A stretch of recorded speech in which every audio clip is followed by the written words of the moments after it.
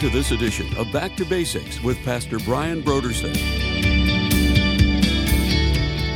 Galatians is important for us today because an understanding of the grace of God is vital to a healthy and spiritually prosperous Christian life. So if we don't get grace the way God intends it to be gotten, we're not going to be living the Christian life the way God intends it to be lived.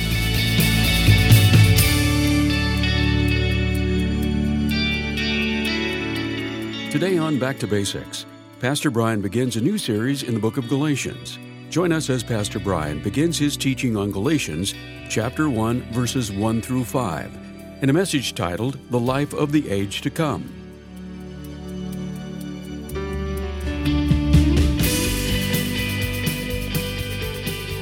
Now, here's Pastor Brian. Here we come this morning to a new study in Paul's letter to the Galatians. And the theme, we're studying through the book of Galatians, but our theme as we go through our study in the book of Galatians is going to be free in Christ. And that's really what the book of Galatians is all about. It's about the freedom that we have received in Christ through the gospel, through the grace of God.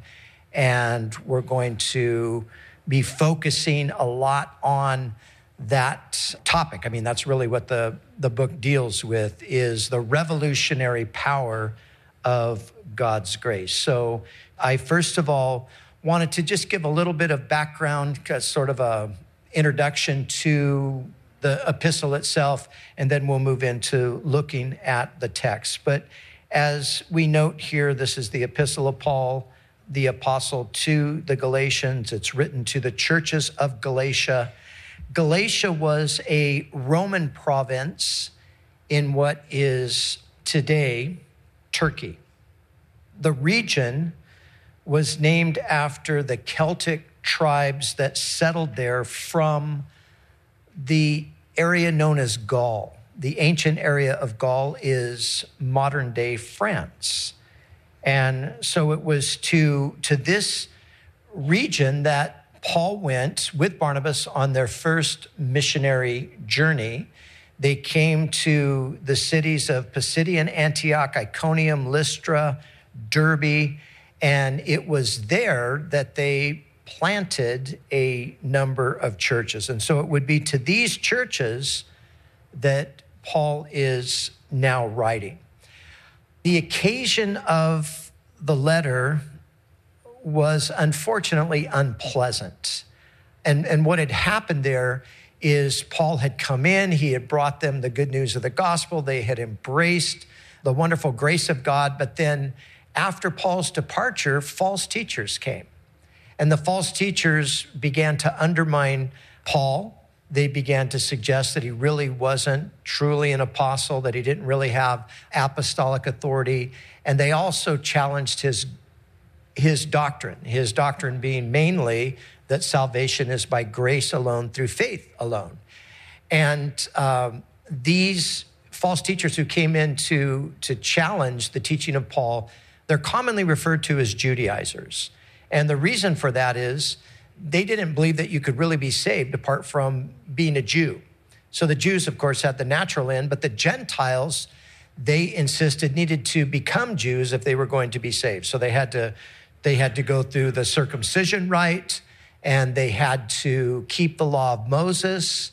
And this is what they came and imposed upon the people there in the churches of Galatia. So Paul writes this letter in defense of both his apostleship and doctrine. And as we go through the letter, we're going to see how he masterfully shows the fallacy of the false teachers, disproving their teaching from the scriptures themselves. And he also shows the foolishness of those who have followed their teaching. At one certain point, he even says to them, he says, "Oh, foolish Galatians, who has cast a spell on you?" And so this is what's happening here, the background of the epistle. Now, Galatians is interesting in that it is very much a doctrinal epistle, but it also has a component, a historical component to it, a narrative. And the first 2 chapters of Galatians are historical narrative. And in the first 2 chapters of Galatians, we learn things that happened in the life and ministry of Paul that are not recorded for us in the book of Acts. Now, we often think of the book of Acts as being the complete sort of historical perspective on the things that happened in the early church. But from what we read in Galatians chapter 1 and 2, we realize that, there were other things that went on that Luke didn't tell us about in Acts.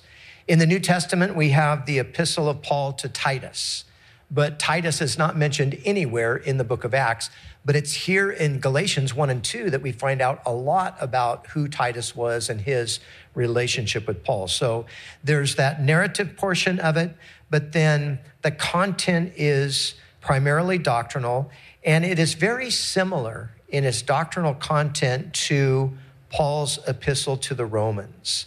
And like Romans, Galatians played a significant role in the history of the church, especially in what we know as the Reformation of the 16th century. The Reformation of the 16th century, if you're not really familiar with that, that was when there was a rediscovery, really, of the gospel of God's grace. And the most prominent names that surround the Reformation are Martin Luther and John Calvin. But it was through Paul's epistles to both the Romans and the Galatians that the reformers really rediscovered the grace of God and brought this great truth of salvation by grace alone, through faith alone, back into prominence after approximately 1,200 years of obscurity. Think about that. For 1,200 years, the church, to a large degree, lost the understanding of God's grace and salvation through grace and the Christian life through grace. I mean, can you imagine it's almost inconceivable that the thing that is the very theme of the New Testament, which is grace, was lost to a large degree for 1,200 years. But it was through the influence of the epistle to the Galatians that this was restored during the time of the Reformation. So Galatians is important for us today because an understanding of the grace of God is vital to a healthy and spiritually prosperous Christian life. Look, this is the most important, and like I said, it's the primary doctrine of the New Testament. So if we don't get grace the way God intends it to be gotten, we're not going to be living the Christian life the way God intends it to be lived. And we're not going to be enjoying the blessings and the benefits of it that God has for us. Timothy Keller, in his commentary on the book of Galatians, he said this. He said, the book of Galatians is dynamite. It is an explosion of joy and freedom, which leaves us enjoying a deep significance, security, and self-satisfaction, the life of blessing God calls his people into.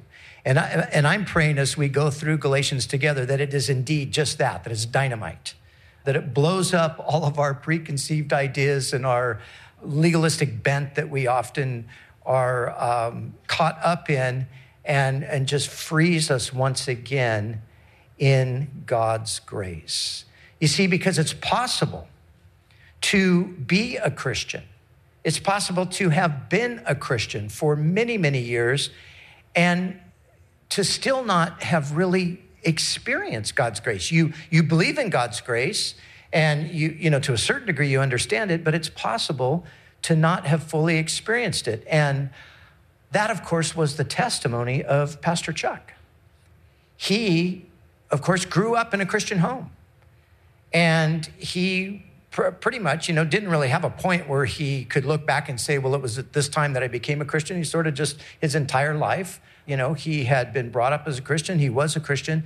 But by his own admission and his own story, his own testimony was that for so many years, not only as a Christian, but even as a pastor, he never really understood God's grace. And there was a time, there was a moment, a defining moment in his own life where suddenly the lights went on and he understood God's grace. And later on in life, he would write his his book, which was really sort of his testimony and in some ways just, kind of the whole emphasis of his ministry. And perhaps you remember the book is called Why Grace Changes Everything. And that's what grace does. It changes everything. And that's what this epistle to the Galatians is going to do for us if we take it to heart. So that is our introduction. And now let's just jump in. We're going to look at the first 5 verses. And so it begins with Paul, an apostle, not from men nor through man, but through Jesus Christ and God the Father, who raised him from the dead, and all the brethren who are with me, to the churches of Galatia. So Paul begins this letter by claiming for himself the very title which the false teachers were evidently denying him. Paul says, actually, I am an apostle. They were questioning Paul's apostleship. They were trying to cast doubt in the minds of the Galatian believers as to the legitimacy of Paul's apostleship. Because remember, Paul wasn't part of that original apostolic band. When you go through the Gospels, of course, you find that Jesus selected 12 men to be his apostles. We know one of them was a traitor, Judas Iscariot. But these that were with Jesus, they were with him during his public ministry. And of course, he would send them out on the Great Commission to make disciples of all of the nations. Paul wasn't part of that originally. He came later. So these false teachers tried to capitalize on that. Oh, Paul, who is this guy? I mean, why should we consider him an apostle?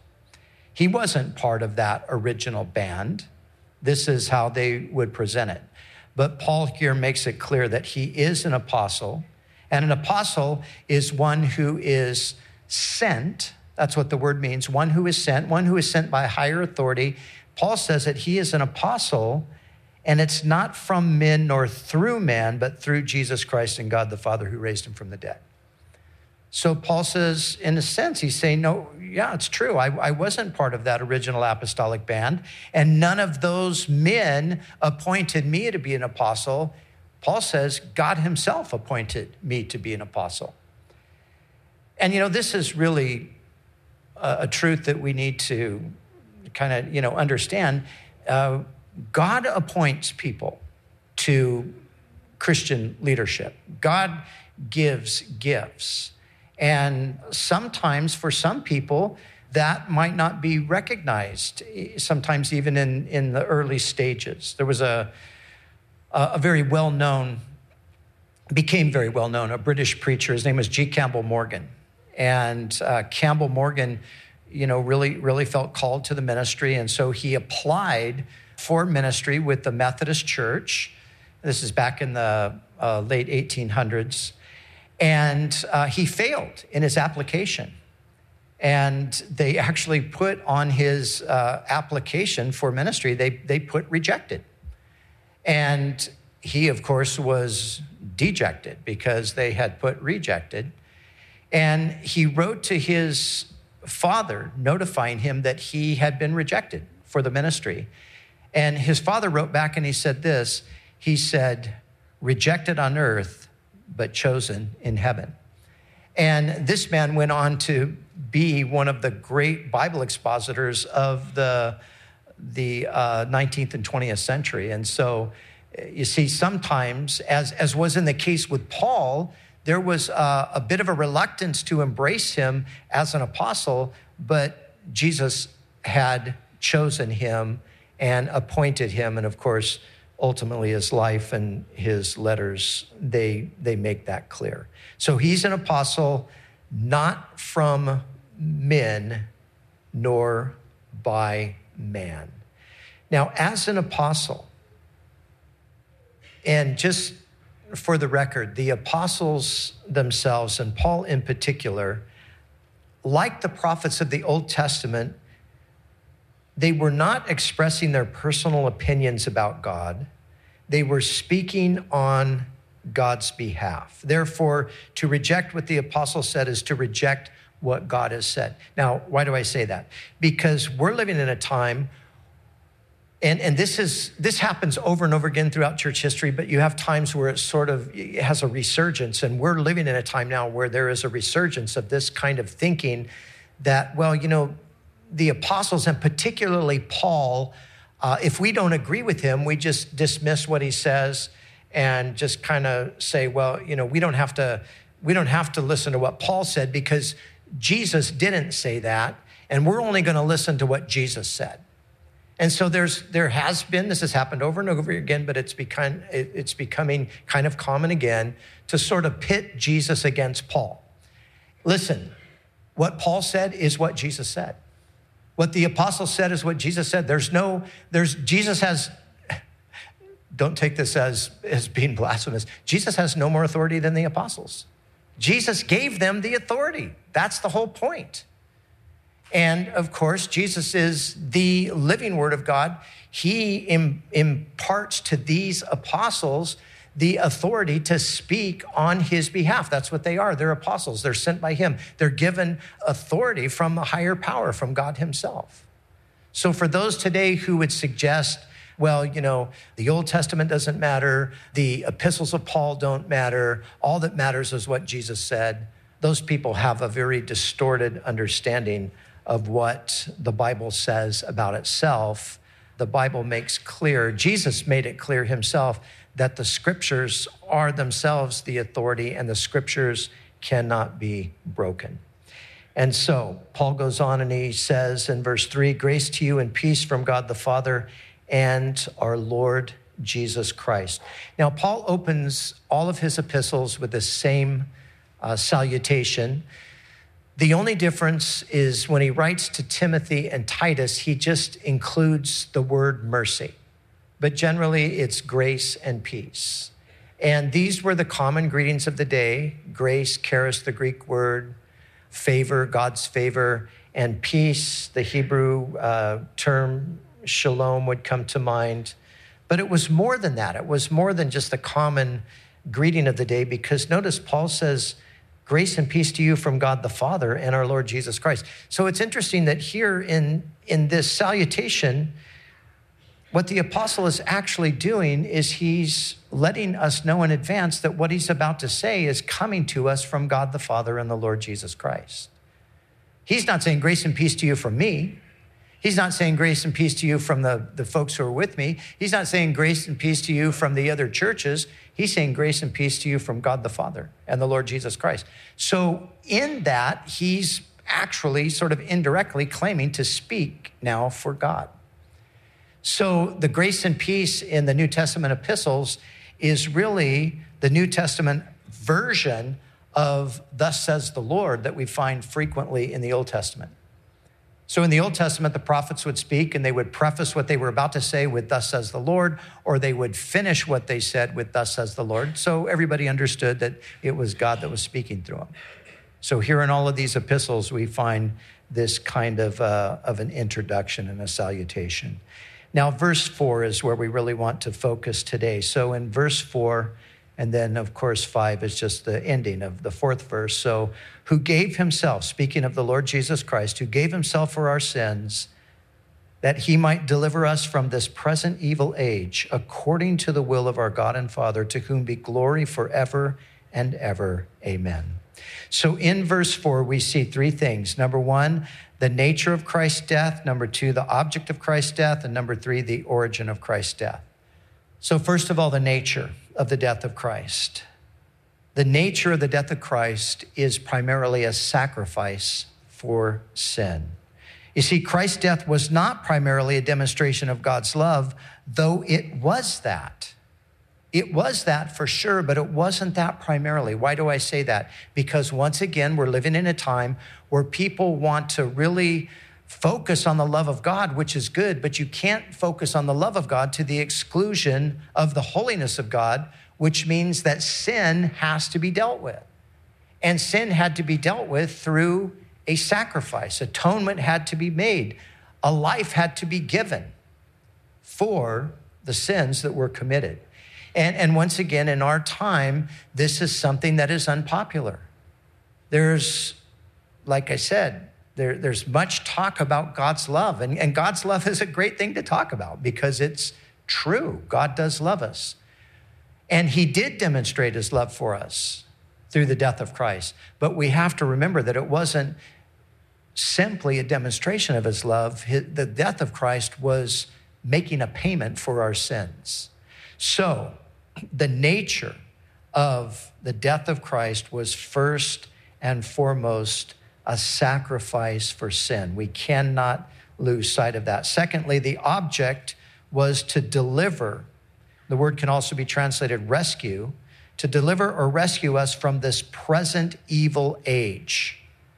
So this is also what happened through the death of Christ, that for those who receive him, that we are rescued from this present evil age. We are pulled out of it in a sense, and we'll talk more about that in a moment. But then the third thing is the origin of the death of Christ is in the will of God the Father.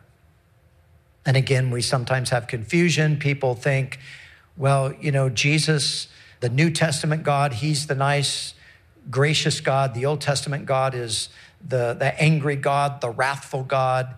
And so Jesus steps in. God really wants to destroy everybody, but Jesus steps in and talks them out of it. And he takes the brunt of things for us. And but the whole picture is that, God the Father is a wrathful, vengeful God. But here we're told that the origin of the sacrifice of Christ is the will of God the Father. And of course, this is what John 3:16 says, for God so loved the world. Jesus died as a sacrifice for sin because of God's love for the world.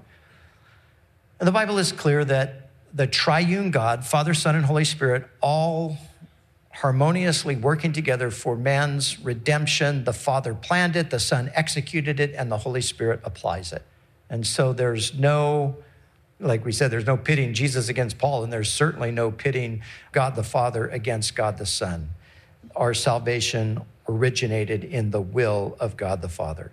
But now we want to come back, and I want to focus today on the object of this salvation that came through the death of Christ. And as we said, it is to deliver or rescue us from this present evil age. And so let me quote to you from John Stott. He said, the Bible divides history into two ages, this age and the age to come. It tells us that the age to come has come already because Christ inaugurated it, although this present age has not yet finally passed away. So the two ages are running their course in parallel. They overlap one another. Christian conversion means being rescued from the old age and being transferred into the new age, the age to come. And here's the key sentence. And the Christian life is living in this present evil age, the life of the age to come. And thus the title of our message today, the life of the age to come. That's what we want to talk about, because this is what Jesus came to do in delivering us from this evil age. He doesn't take us out of the world, right? We're still here. So what does it mean that he delivered us from it? Well, he has saved us. He's brought us to himself, and he's given us the experience of the life of the age to come. We get to live that life of the age to come in this present world. And so because we are called to experience this life of the age to come, that will translate itself into us who are still living in the present evil age, living radically different than the way the rest of the world is living. And so that is going to be the mark of those who are the followers of Christ. We're going to have a life that is distinct.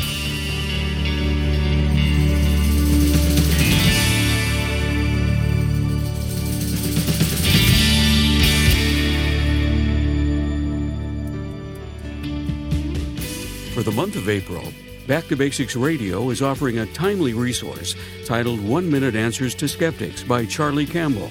Has a skeptic in your life ever stumped you with questions regarding God, social ethics, or supposed contradictions in the Bible? Well, with this book, 1 Minute Answers to Skeptics, concise responses to the top 50 objections and questions by Charlie Campbell, you can be equipped to address the questions of skeptics on those exact topics and many others. If you want to be equipped to always be ready to give a defense of the faith, we encourage you to call us right now at 1-800-733-6443 or visit us online at backtobasicsradio.com. And when you give a gift to Back to Basics, we'll send you this book as our way to say thank you. We do appreciate your generous support of this ministry. We'd also like to remind you that all of our other resources are waiting for you at backtobasicsradio.com or by calling our request line at 1-800-733-6443. That's 1-800-733-6443. Our desire is to encourage you in your daily walk with God. We'll continue next time with more valuable insights from Pastor Brian as we study together in the book of Galatians.